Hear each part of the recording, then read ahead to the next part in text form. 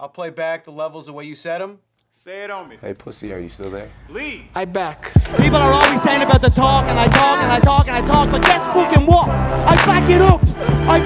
That means it's time to roll, baby. You've got nothing going on between your ears, buddy. Hey, John, do you think I'm just gonna sit there and let you kill me, John? I mean, really? I think I could beat every girl in my division with one hand. That guy's such a dick.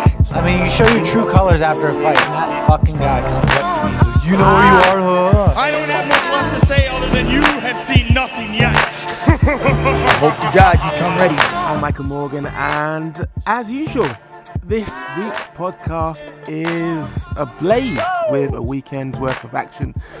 And joining me to break down the highs and the lows is G from Woe TV. Sac passe, Mike. What's going on? Sac passe. Yes. Is this Haitian? Yes, you're supposed to say not boule, meaning I'm burning up. Not boule. Okay, you you'll have to go. teach me some of this. I got not you. No boule. worries. Yep. So if a Haitian person says sac passe, you say not Not boule. boule. That's the Do I say it like automatic aggressive response. like that? It sounds like, I don't know, for some reason I feel I've got to kind of man up and put bass in my You voice. do. For some reason. You do, because it's kind of like, I'm all right, how you? You know what I mean? You know what? You're kind of livening me up right now because having, slaved over a barbecue for the last 4 hours, I feel about ready to turn in. I feel about ready just to go to my bed. Not only has the food knocked me out, I don't know about you, when I have hefty amounts of food, I'm ready for my bed. But I feel as though, I feel quite righteous having taken the food out of the packet and put it on the barbecue. You sound like a man that just cooked once in his life and now is ready to just never do it again for a whole year. So you sound like a guy. That might have actually gone over your head. I didn't even season it. It was already seasoned in the packet. It was already seasoned when I pulled it out of the container. Everything was done for me. All I had to do was to slap it on the barbecue. And I'm still tired. Oh, Lord, I have no sympathy for you. Hopefully the food was delicious, because I can't.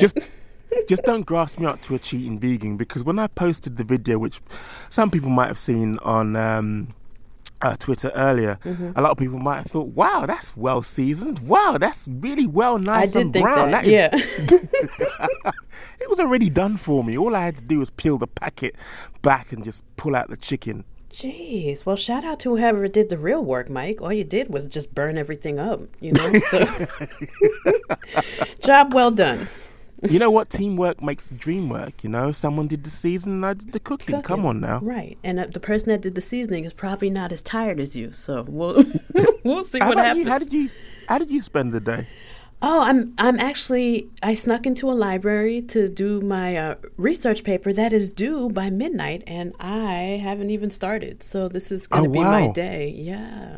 Wow. Well, we better crack on with this podcast then, because this past weekend saw UFC Fight Night, Brunson versus Shabazian. But you know what? As well as that, you probably would have seen on the timeline was ablaze with, in the run-up to this Saturday, or this past Saturday, I should say, Brave 37 in Sweden. Now, I'm not going to lie, I wouldn't be able to tell you all now who the main event was, because for me, the people's main event was our guest from last week, Mohamed Mokaev, who faced off against Glenn McVeigh. Now, for me, hats off to Brave 37, because not only did they manage to turn around an opponent, which I thought was a worthy opponent, they could have gone for somebody who was a scrub, they could have gone for somebody who was a walk in the park, but no, they didn't. They chose a test. They got somebody in there who would actually,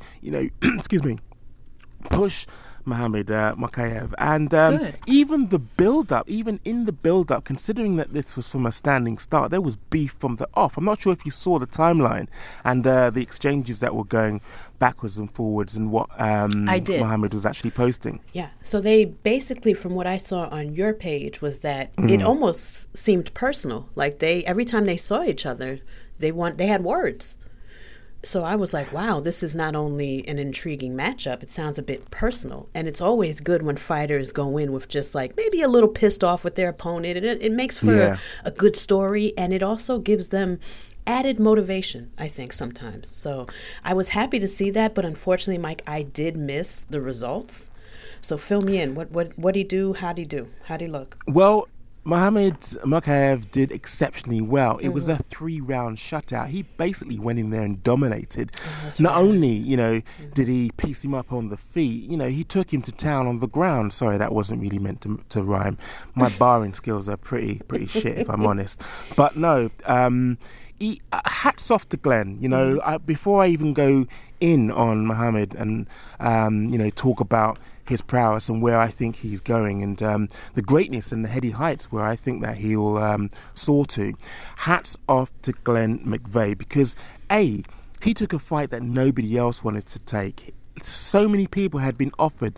So many people took the fight. So many people actually dropped out. As you would have probably recalled from the last interview where Mohammed Mokaev joined us on the Wocast, this was a little bit of bittersweet for him in that it's great being signed, it's great being a big name, it's great coming in on all this hype, but what actually comes with it is dropouts, is pullouts, is people wasting your time. Now, Glenn McVeigh, hats off to him, as I mentioned, wasn't that type of guy. Not only had he been beefing for the last 3 years, he was willing to actually step up to the plate on just 3-4 days notice. Now, how it actually turned around for him wasn't too good. He was basically made to look as though he was ordinary.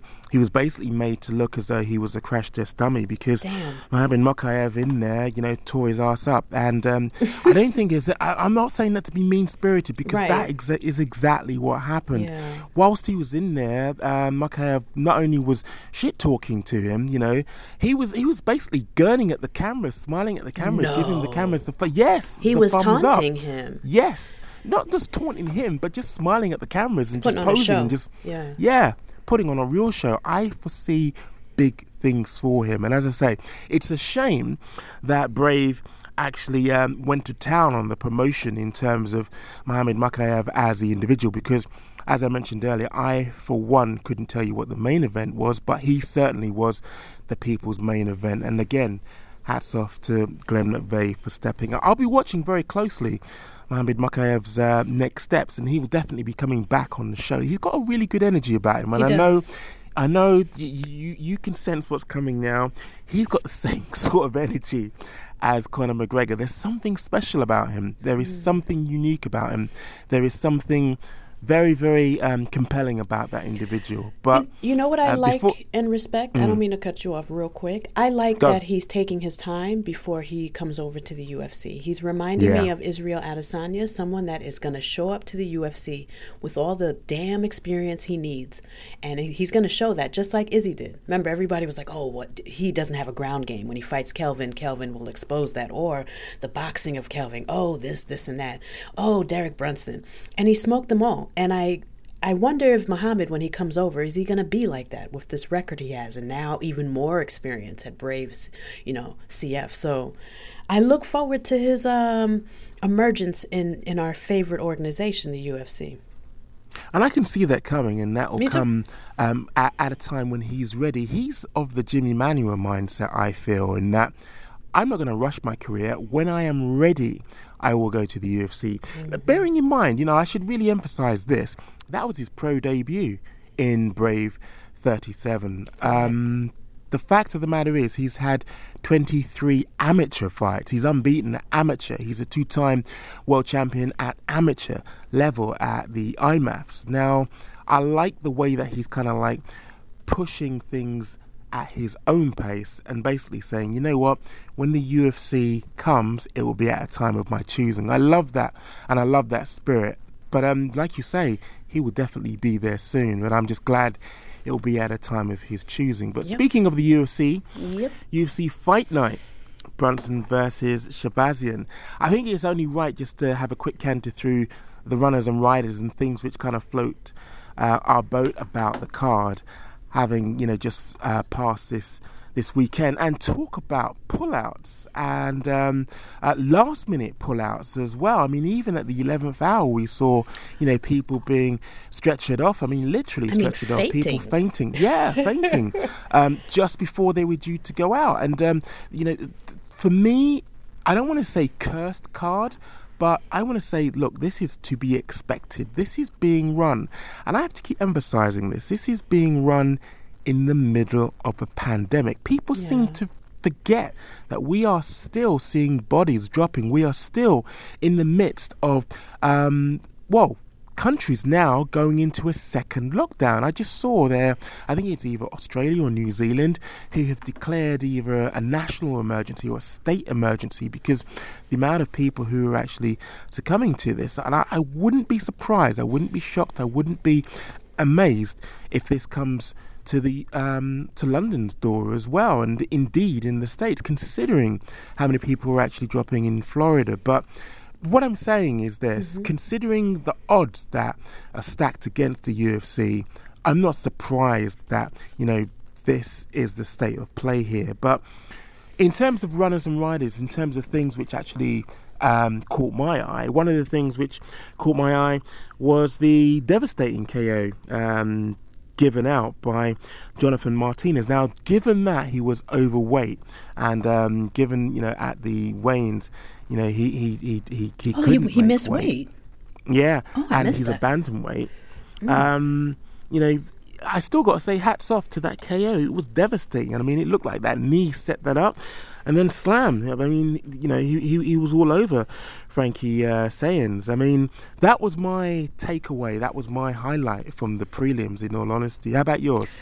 It's so funny, Mike. I missed that fight, but when I turned on the TV, I was privy to the knee that you described, and then the murder she wrote after the knee. Yeah, so yeah. I missed the fight, so I can't really talk too much about what I saw because I didn't see what happened before then. But what I will say was that knockout was devastating. It was a perfectly timed knee, and the follow-up was pretty mean. And I was happy for him. It looked like a good win when I finally showed up. But I will say that Jamal Emmers versus Vince Cachero, and I believe this was Vince's debut, and I believe he might have been a late replacement. And speaking of late replacements, Mike, it's just something we got to get used to. I think with what's going on with the world and COVID-19 and this pandemic, we got to get used to new faces, people we don't know nothing about showing up from other organizations, because the UFC, I'm sure, is heavily recruiting at a time where they need late replacements. And then secondly, you got to be prepared for what you see when you get a late replacement. They might be gassed. They might go hard in the first round knowing they are going to gas. So it's like, these are all things we need to get used to. So, and it's all because of COVID-19. So get used to it, Mike. But back to the prelim that caught my attention, Jamal Emmers had a beautiful performance, Mike. If you go back and watch this fight, the knees to the clinch were absolutely terrifying. He used his range beautifully, and he just literally came out for a well-rounded, perfect fight against a late replacement newcomer, and I was thoroughly impressed. And now Jamal Emmers is on my radar as far as prelims or whatever bouts they're going to give him in featherweight. Excuse me. And I want to see where he goes from here, because after that fight, I'm intrigued. Well, what's your take then? I noticed you. Excuse me, Mike. You may have. My throat is getting kind of dry as well. Exactly. I'm gonna drink some water before I mess up this whole broadcast. Hold on. I noticed you skipped over it. Okay, we touched on it slightly, but what's your take? What's your mercy on missing weight, considering we are in the midst of a pandemic? I think exceptions need to be made. I still think they need to be fined or whatnot, or we still follow the same rules, but not that, let me take that back. Not that exceptions need to be made. We need to be ready for it.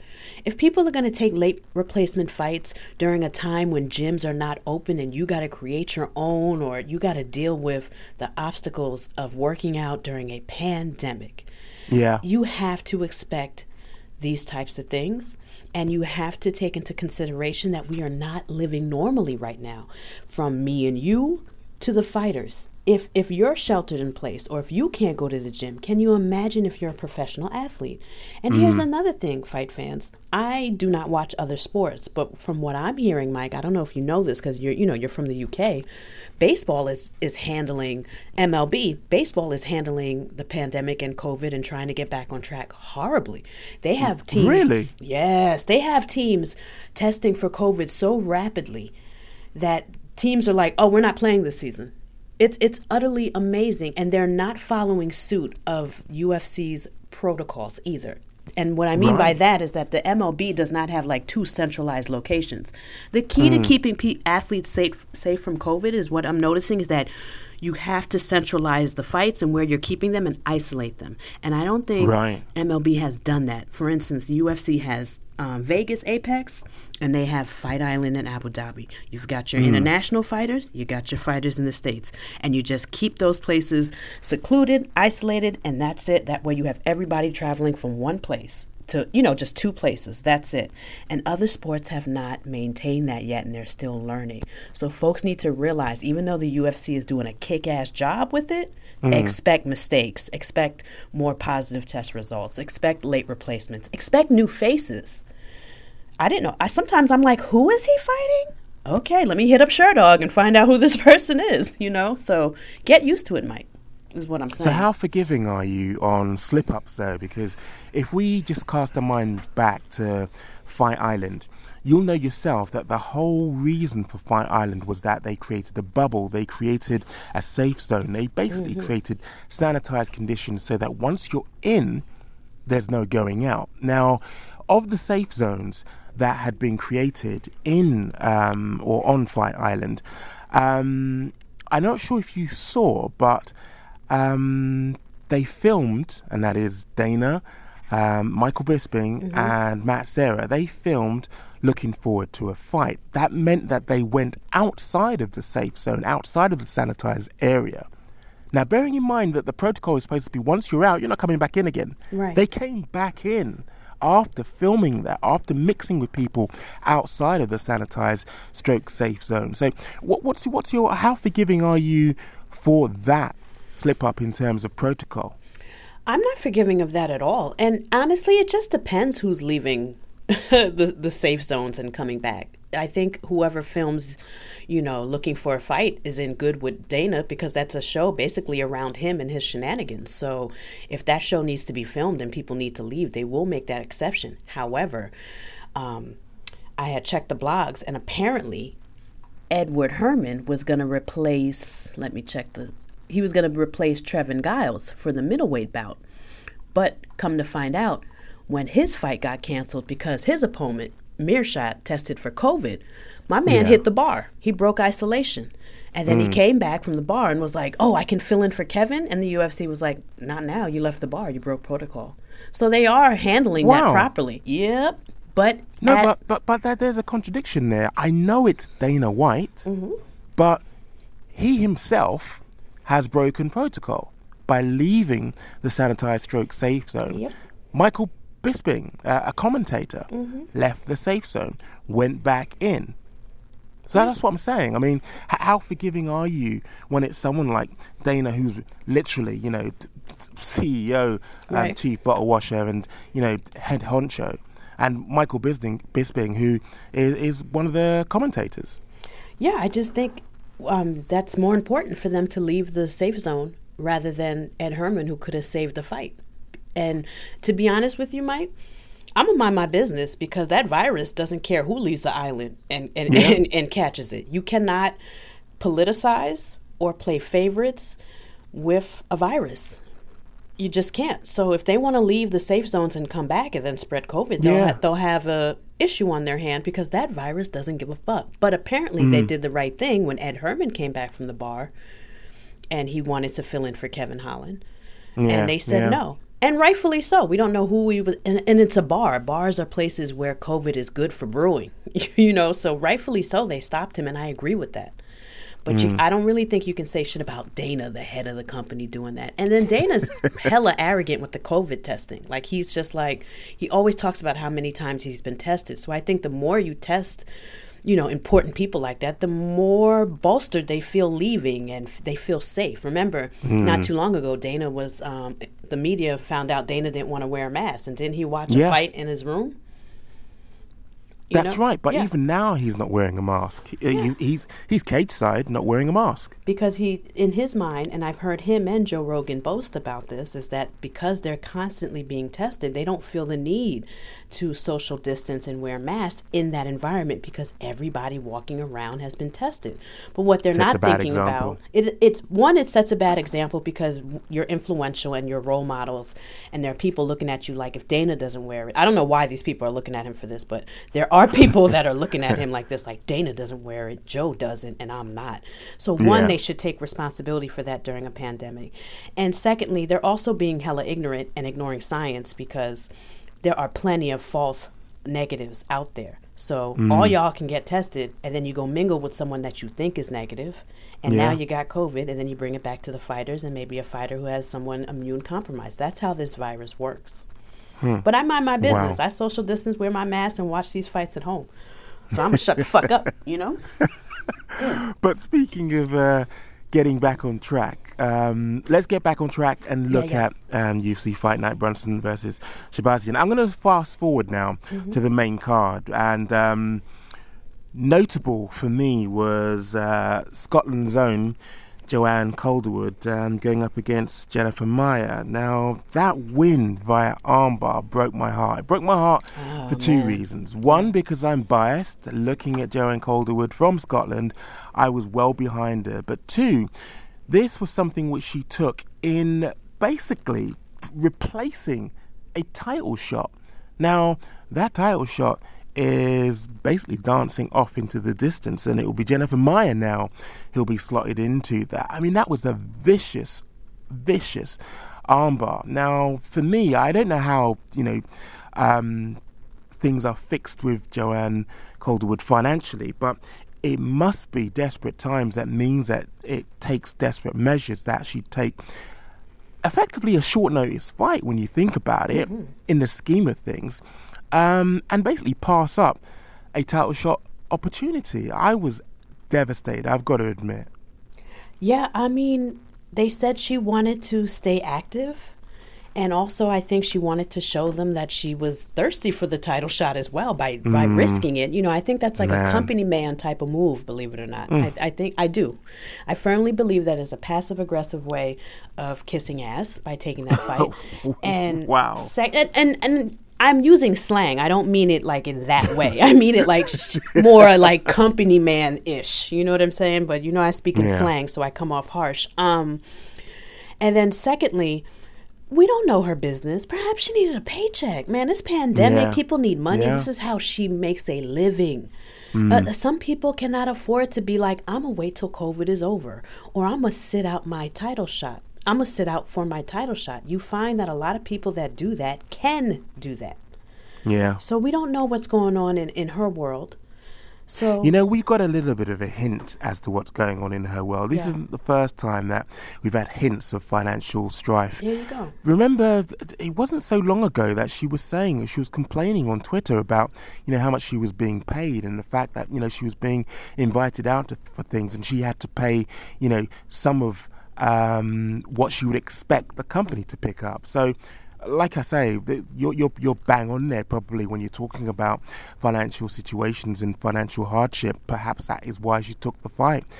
Yeah, I think fans sometimes need to dig deep and humanize these fighters that we love so much, and try to think of them as the same person that you are, except that they fight for a living. You get up and do whatever you do for a living, and they get up and fight. That's the only difference between them and us, is a lifestyle. It doesn't mean mortgages don't have to be paid and kids need to go to college and the lights need to keep on. It's like, I don't understand. And she's also not Valentina Shevchenko. She's not making championship money. So I'm not going to judge her for doing this.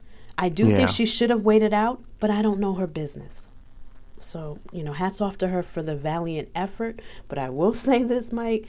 I should have picked Jennifer Maia. I was biased like you. I kind of like JoJo and those teep kicks. But in the back of my mind, I was like, if Jennifer Maia stays in her face and outworks her, she's going to win. And the reason why I said that is because Joanne Calderwood has a nice steady pace. She keeps people on the outside with the teep kick. She comes in and hits you, and she stays at a very steady volume. But if you stay in her face, you can fluster her. And Caitlin Chookagian stayed in her face and did that. And Joanne almost was like fighting her underwater. And I felt like we were getting a repeat of that. Once you're aggressive and stay in her face and outwork her, you can beat her. But what I didn't see was that beautiful armbar in that transition. I didn't see that coming.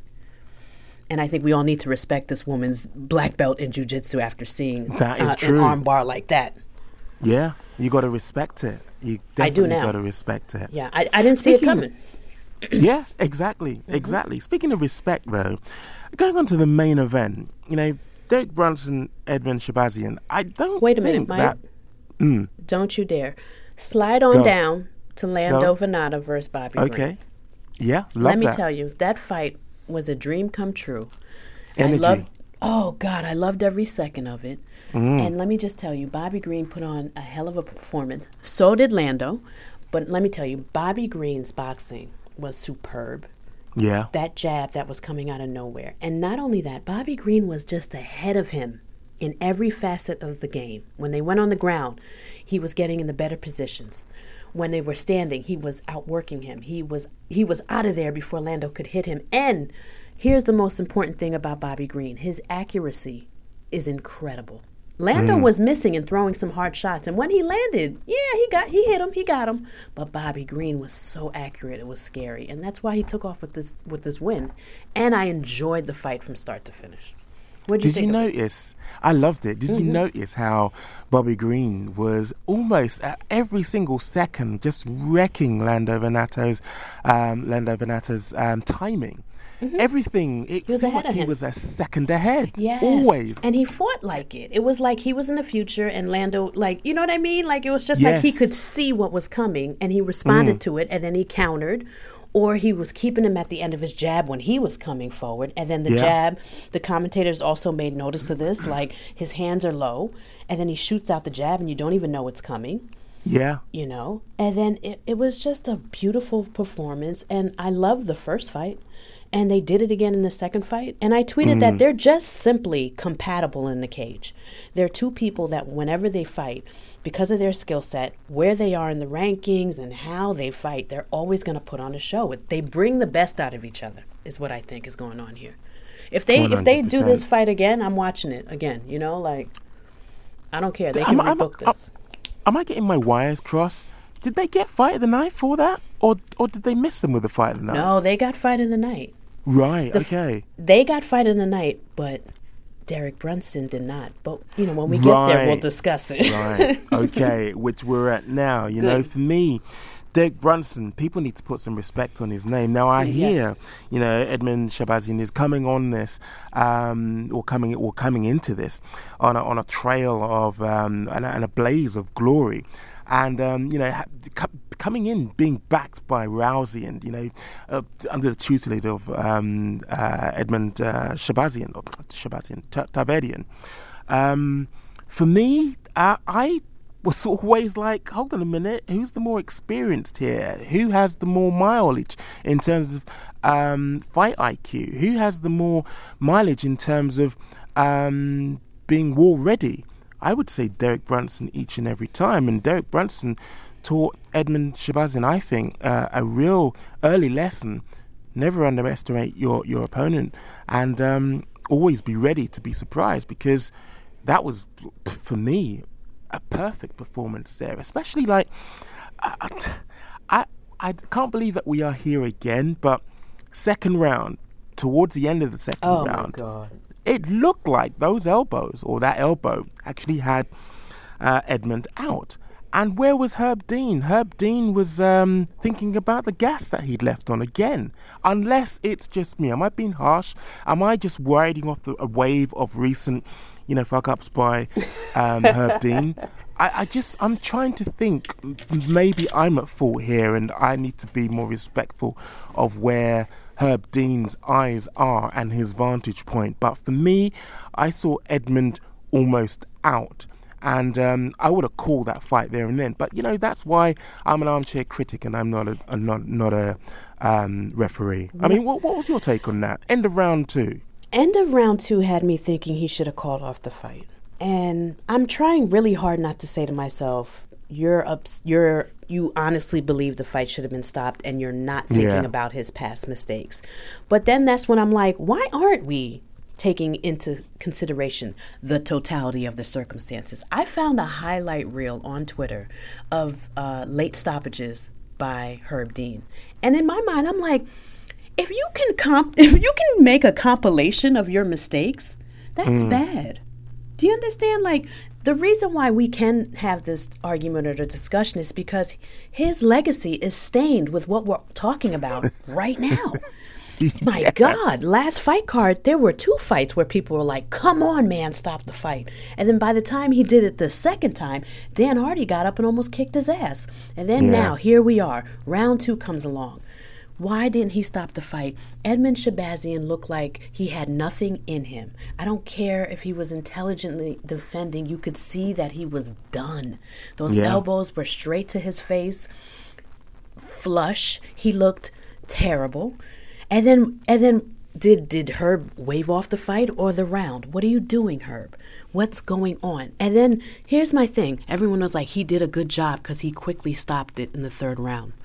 If he would have stopped it in the 2nd round, he wouldn't need to have stopped it in the 3rd round because clearly Edmen had nothing to give. That's why in the beginning of the 3rd round, Herb stopped it so quickly. But Herb, why not stop it in the 2nd round? Why did you let him come off the stool and fight, and then look how quickly he had to shut it down? That was indicative to me that it was over in the 2nd. It's not like he sat in his corner, got his breath, and then when he came out, he had like a 2nd win. I'd have been like, ooh, Herb made a good decision. Edmen is, he's got the stars off his head, the birds and stuff. He's clear-headed, and he's giving it a last go in the 3rd round. No, he came out defeated, and he got lumped up, and Herb came out. That fight should have been stopped in the 2nd round. And I'm taking into totality of the circumstances that every goddamn week we're talking about this with one particular ref, Herb Dean. And then on top of it, you can pull up fight after fight after fight of him doing this and us arguing about it online. After a while, you got to be like, is there a problem with this ref? It's happening too many times. Even if yesterday's stoppage was okay, but the fact that we're debating it again with a ref that has a history of this is a red flag to me. Like, shouldn't he just be on point now after the whole Dan Hardy thing? What is he doing? And then when do we hold him accountable? But you see, that's why I wanted to go back to what I said on the last episode, or was it the last episode before that, in that we're not talking about a Johnny come lately. We're talking about someone who has fought himself. We're also talking about someone who has been in the game, been doing this since Adam was a boy. So this isn't somebody who doesn't know what he's doing, but he's acting like somebody who doesn't know what he's doing. He makes a lot of mistakes. Yes. But, Mike, we could, we'll discuss this more probably with the listener questions. I know some folks wanted our takes on Herb Dean and like more detailed as if what should happen and what should we do. So I don't want to steal that thunder. So let me just go back to their performance. I wholeheartedly regret not picking Derek Brunson because it's so funny. On Twitter, I actually tweeted his path to victory and still picked Edmen. And then I watched the fight, and he did exactly what I said. And everyone in the morning was like, good job, G, but I don't know why you didn't pick him when you said this would happen. And it's exactly what happened, Mike. He came out there, he used his wrestling defensively, offensively. He paced himself. He didn't wear himself out. If you notice, old Derek Brunson comes right out in the 1st round with his chin up, and he goes after you. And people like Whitaker know exactly what to do. And you'll see him, at the end of a horrific KO, which is what influenced us not to pick him, because when he does get knocked out, it's ugly. Yeah. You know what I mean? So take that into consideration. Derek goes back to the drawing board, changes up how he fights. He's more patient. You see it when he fights Ian, I forget his last name, but in his last fight, he fought Ian from the Contender Series, and he fought well, measured, composed, defensive wrestling, offensive wrestling. And He's countering a bit more, and he's patient. And then finally, instead of bum rushing someone in the first round, he waits until there's an opening. And you saw that in the second round. When Herb was like, nah, we're going to send Edmund back in there, Derek said, no problem. Now I'm going back to old Derek. I'm going to kill him. And the bell rang, and he went straight for him. That's old Derek. But he knows now when to activate old Derek. And I love it, and I should have picked him. He did exactly what I said I thought he would do. And again, Mike, here's another thing. Pay attention to body language and how the fighters are as they walk out and as their names are being called. Edmund looked nervous, and Derek looked measured, calm, and collective from the time he walked out until the fight started. And meanwhile, Edmund, I wonder if the pressure of being his protege and all that hype, I wonder if that got to him. I wouldn't be surprised. I mean, you're looking at, in Derek Brunson, a wily veteran in comparison to this young upstart who, you know, as you say, is going in there not just with the pressure of where he's coming from on his shoulders, who he's coming with on his shoulders, but also, you know, the expectation to perform because of that. Mm-hmm. Yes, exactly. And I just... You know, that's veteran experience, what you just described. And then you got this kid that, he's 11-0. He's got some really good experience now in the UFC, so let's give him a wrestler. Yeah. And let's also discuss the blueprint in his loss to Derek Brunson was already in the fight against Darren Stewart. Darren Stewart wore his ass out in the third round. Why? Because Edmund Shahbazyan was worn out by the wrestle. He tried to wrestle Darren because we all know that Darren lacks a little bit in that department. So the game plan in that fight was Edmund was going to wrestle him and mix it up with striking, which he did beautifully, but he doesn't have the gas tank for it. I'm pretty sure Derek's team saw the same thing that I saw and was like, we can manipulate that and expose that, and that's what we saw. The blueprint was in the fight with Darren Stewart. Guaranteed. Yeah, but otherwise, Mike, good fight. And also, let me give you know, we always talk about the winner. We never really give props to the loser, especially if they lose in devastating fashion. Kind of like Edmund, it was pretty bad. You know, he got grounded out, and it should have been stopped in the second round, and he still got beat up. But I did like Edmund's striking in the beginning of the first round. He was aggressive. Yeah. He was accurate. That was like the theme of the fight card, Quiet as Kept. Fighters that were accurate were landing flush and beautifully last night, and Edmund was one of them. But he did he was aggressive, but he wasn't confident. It was weird.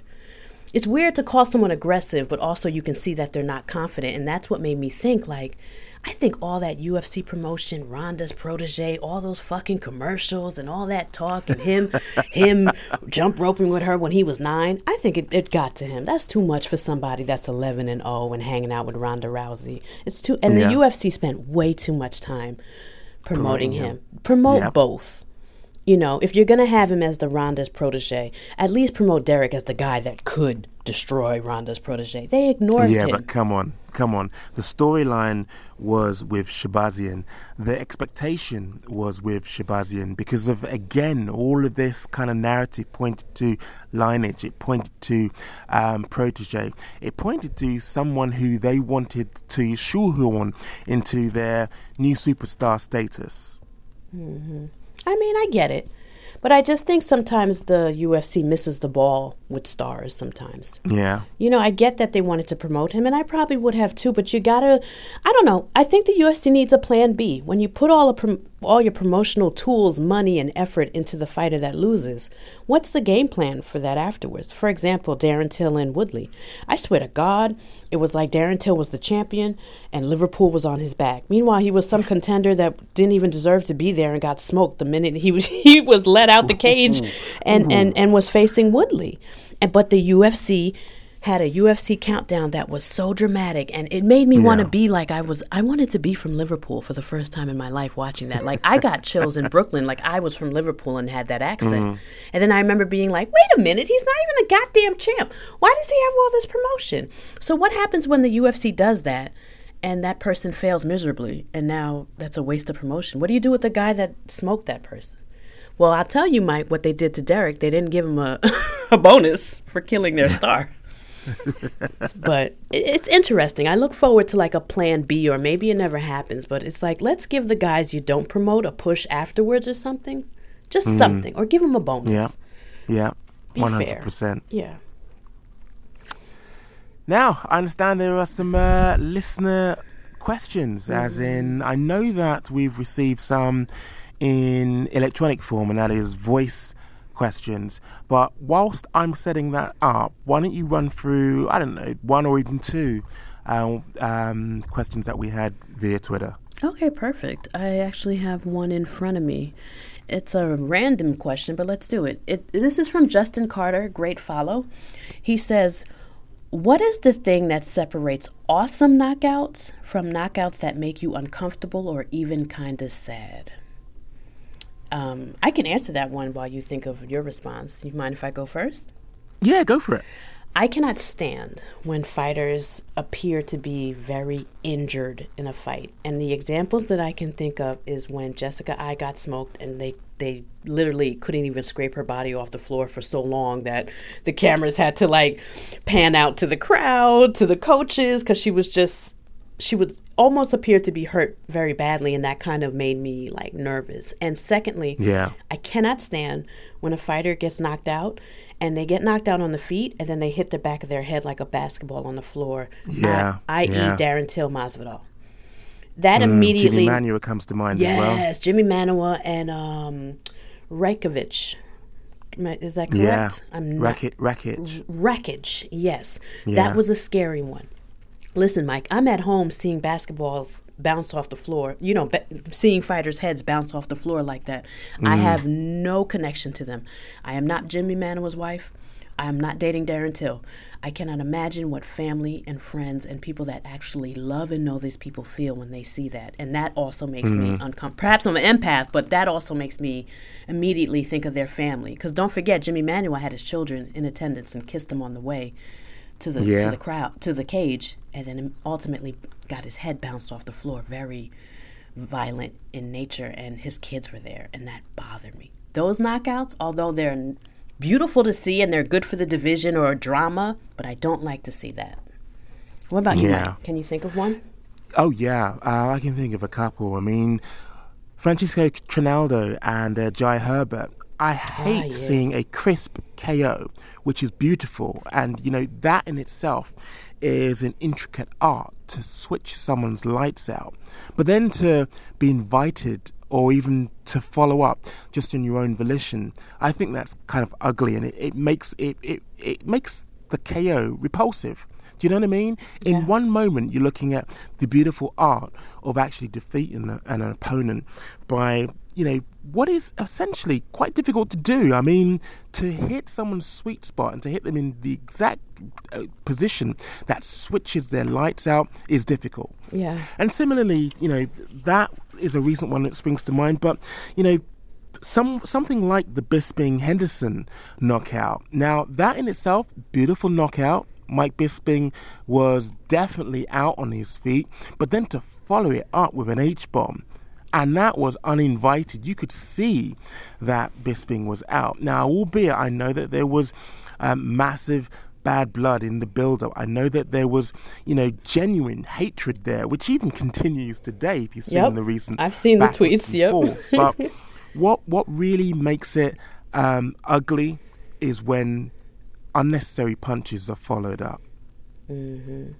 Yeah, that's why people and Dan Hardy get so upset with Herb Dean, to watch those shots when you're at home or you're broadcasting and you see somebody that is out or like they don't need any more.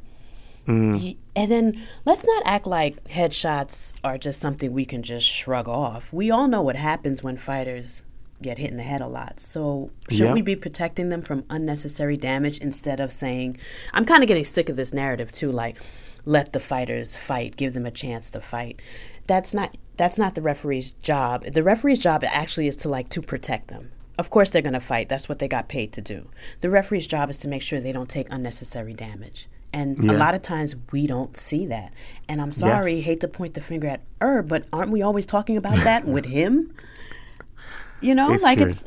Mike, I'm just one of those people. If you keep if you keep calling something, what's that saying? If you keep calling a chicken something, it's a chicken. You know what the saying I'm trying to say. Like, if we keep bringing this up, after a while, don't we have to look at Herb Dean? We're arguing about this every week. Yeah. It's us or him. I don't know. But anyway, you got an audio question, or do you need more from me? Okay. Let's segue into the audio right now.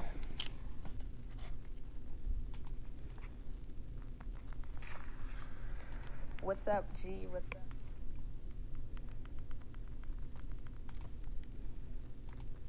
Let's try that again. I think that a lot of people have been very trigger happy, even everyone from the commentators to people tweeting in on the broadcast to say, oh, hey, this fighter is losing. Their corner should just absolutely call it because there's no way that they're going to win. And I don't think that a fight should be called just because a fighter is losing. I think a fight needs to be, a fighter has to be taking extreme damage in order for it to be called. And I think that anything else to say like, oh, he's losing, you should call the fight is just another way to say, hey, this guy should just give up. And that's, ridiculous as a competitor, as a fighter. And I just want to know what you guys' thoughts are on that. Okay, I said I was ready. I obviously wasn't ready.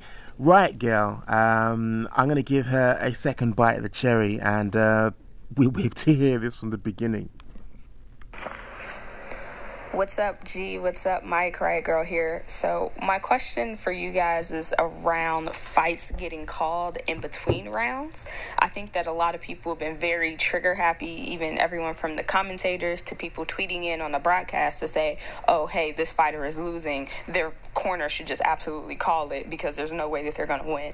And I don't think that a fight should be called just because a fighter is losing. I think a fight needs to be, a fighter has to be taking extreme damage in order for it to be called. And I think that anything else to say like, oh, he's losing, you should call the fight is just another way to say, hey, this guy should just give up. And that's, ridiculous as a competitor, as a fighter. And I just want to know what you guys' thoughts are on that.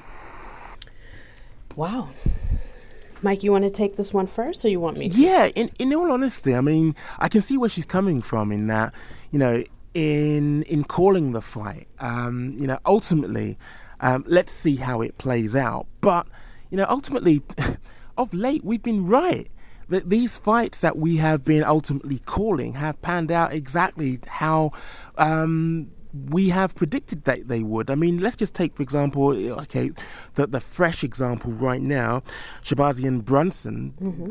Everybody was saying, look, the fight is done. The fight is dead. The fight should have been called off. Herb should have stepped in and done his thing. So that, I don't think, is a bad call. And invariably, I hear where she's coming from in that we're just fans. But, I would say the majority of the times we're calling it right. Yeah, I'm going to agree with you. I think fans that are calling for the ref to stop the fight because they're losing maybe need to watch another sport. They sound like the fans that want knee stomps, man. Like, y'all too soft for this shit. I mean, what's it when you kick the knee? I forget the technical term for it, but you guys know what I mean. Like, I think that debate is absurd. I tweet about that a lot. And I do not think a fight should be stopped because they're losing. We've seen mismatches. We've seen people get beat up. My thing is this: call the fight when the fighter quits. Call the fight when he's no longer intelligently defending himself. Call the fight when he has no more left in him, which is what we saw with Edmund Shahbazyan. Yes. Because people were like, Gina, he got up so quick afterwards. You would too if you wanted to save the fight. Doesn't mean you're ready to fight. Doesn't mean you have it in you to fight. Edmund got up because it's one, you don't want to look like you quit.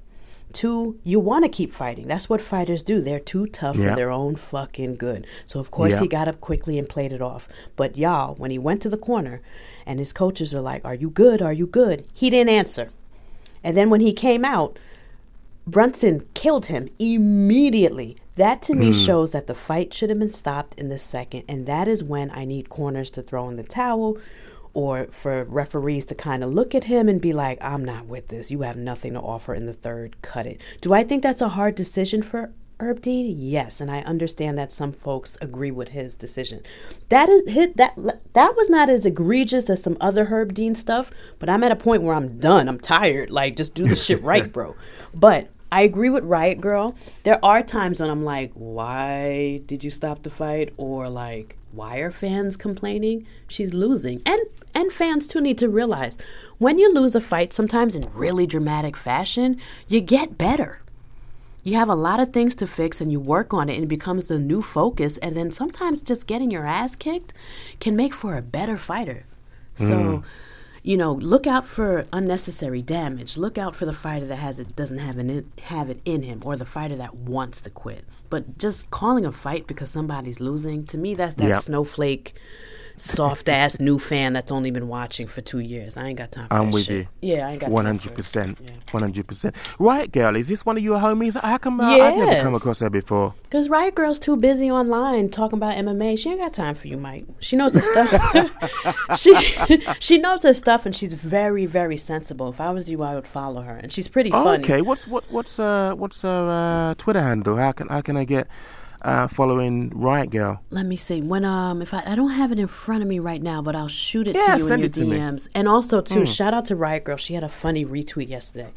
Yesterday she quietly retweeted this after JoJo lost. Y'all gonna learn to stop. Y'all gonna learn to wait for title shots. Spoken like a true black auntie. Just y'all gonna learn. Y'all gonna learn to wait for title shots. So you can see that Riot Girl thought that JoJo should have waited. Yeah. But it was hilarious. I cracked up because the timing of it was right after she lost. So I was like, oh, Riot Girl. Speaking of JoJo, we've got our man Aaron Jackson, who, just from the title of this file, I've not actually listened to this, does sound like he's got a point around JoJo Calderwood. Oh, okay. Coming to you now. Gina, Mike.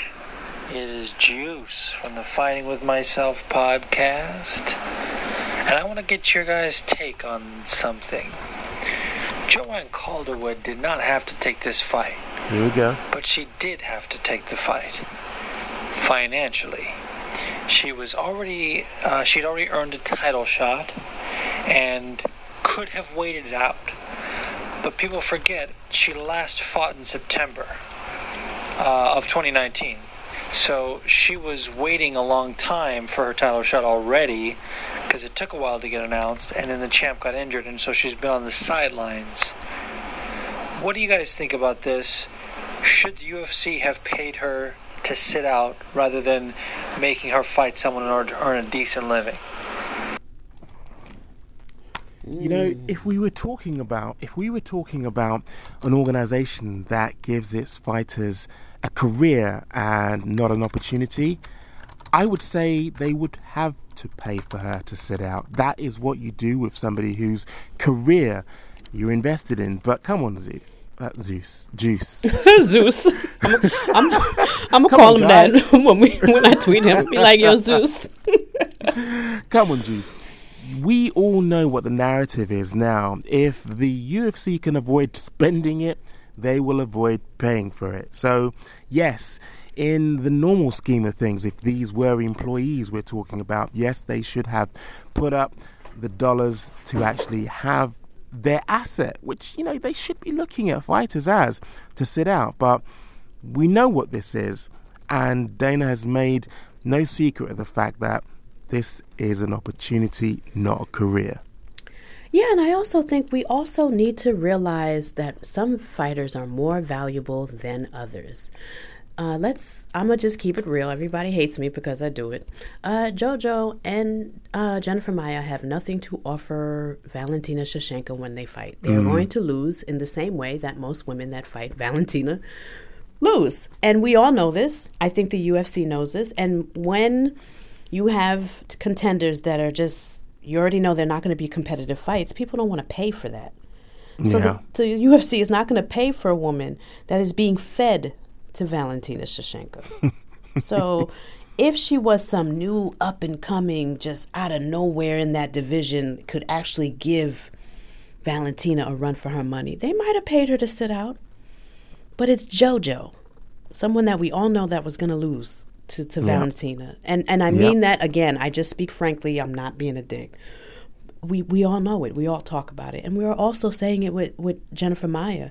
And here's the thing about Jennifer Maia. I'm so proud of her. She's from Invicta. She has a long fight career people don't know about. And she's finally getting her shot.